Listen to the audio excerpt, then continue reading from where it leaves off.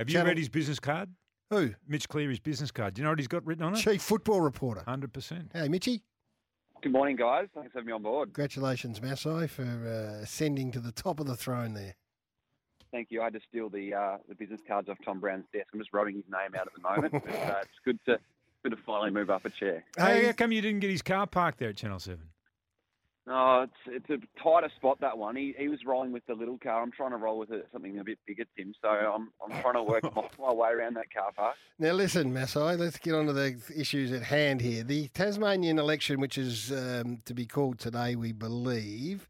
What's the ramifications? My mail is that this is going to put planning on hold for potentially 7 weeks plus for the AFL. Absolutely. It's going to push it back one way or another, Garry. And the lower end is that the stadium goes ahead and it's just another convoluted planning process that gets pushed back. But the major implication could be if Labor comes in, so currently it's a Liberal government, if Labor was to come in, they could turf the stadium process completely. Now, I think that's really unlikely to happen given how far we've got, and that Labor right now has been a bit wishy-washy on their thoughts around the $700 million stadium. But it just kicks it down the road a little bit further. And, you know, the thought is that the election will come in late March.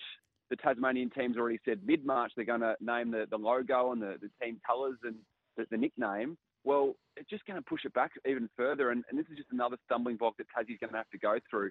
Originally, the election was due for 2025. It's going to be brought forward the next month or so, and it's just another curveball they're going to have to deal with. I think the stadium still goes ahead. I think the 19th licence will come in, but if there's any thought of them playing in that stadium for their first game in 2028, that is gone now officially. I think this is going to be pushed well down the road for years to come. Garry, you've done a lot of work in this space to build this stadium. What's the time frame on something that big, do you think?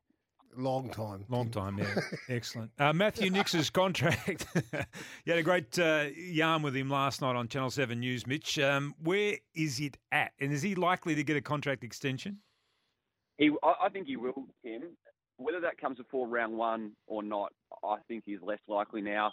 I think it's going to push into the season. He's extremely confident. He's confirmed that they're in talks for a new deal. But where that sits exactly, he's unsure himself. I think the start of the year is pretty tough. They've got some strong finalists from last year. They hit the road and have to play Fremantle early in that mix too. So I think he's a coach for the next term at the Crows. When that's announced, I'm not sure. He doesn't know either, but I think it's safe to say he will be the man into the future. Give him a new deal, Garry? Oh, yeah. I think keep him on a short rope or a bit of a longish rope? I don't think there's a rush, Tim. I don't think there's anyone out there that's about to sign Matthew Nix to coach their team other than Adelaide. So, yeah, I don't think there's a rush. They don't need to get him in the Nix of time? They'll get him just in the Nix of time. Hey, what's going on with the Demons forward line down there, Mitchy? Well, if you can believe this, guys, they could be without 7 forwards for the first game, which is in 22 days. That's incredible to think on its own. But we know that Ben Brown's out with a knee injury. Jake Mulchin won't play with his ACL. Tom Fullerton with his hamstring. And, of course, Joel Smith has been provisionally banned after what happened last year with the illegal substance. And then you've got Harrison Petty, who hasn't completed a full week of training this side of Christmas. Shane McAdams still battling a number of niggles. And Cosy Pickett, if you can remember from last year's final series, is actually suspended for his first game given the hit on Patrick Cripps. So much talk around this Melbourne forward line and what they've gone out in the trade period to go and rectify. It could be down to Van Rooyen and Fritsch. Now, both are solid players, but they're going to be pretty threadbare in that first game, Gaz, when they tackle the Swans. Yeah, well, that would be even more pressure then if Clayton Oliver's able to get himself up and right and tick all the boxes, which would allow Petrarca to spend a bit more time forward if that's the case. But, that is an issue for the Demons, no question. Tim English, most talked about contract for the year until such time as he does or doesn't sign?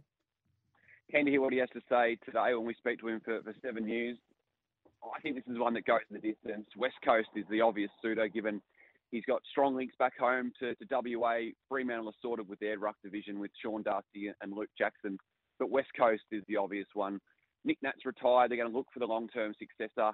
I think this does go the distance, and Tim English is going to have a big decision to make. Does he take the mega offer from the Eagles, or does he see success on the horizon at the Bulldogs. I think the first 10 to 12 weeks of this year, his relationship with Luke Beveridge and where that all sits, and the process going forward for that Bulldogs footy club is going to have a big say in whether he remains at that club. And Mitch, just quickly before we let you go, the Blues confirmed yesterday that Jacob Weitering is a non-starter for probably the first 3 or 4 rounds? Yeah, first 2 at least, Tim. So that's Joe Danaher round 1 that they won't get him to play on, and then Tom Lynch thinks he's going to be able to play. That's opening round, and then Tom Lynch round 1 in the traditional Thursday night season opener. And then the Blues have got the bye in that 3rd week of the season. So that's the best case scenario. Jacob Weitering's back for the Blues' 3rd game, but still a few hoops to jump through between now and then. Very nice to hear your voice, young man. Continue on your merry way. Thanks, guys.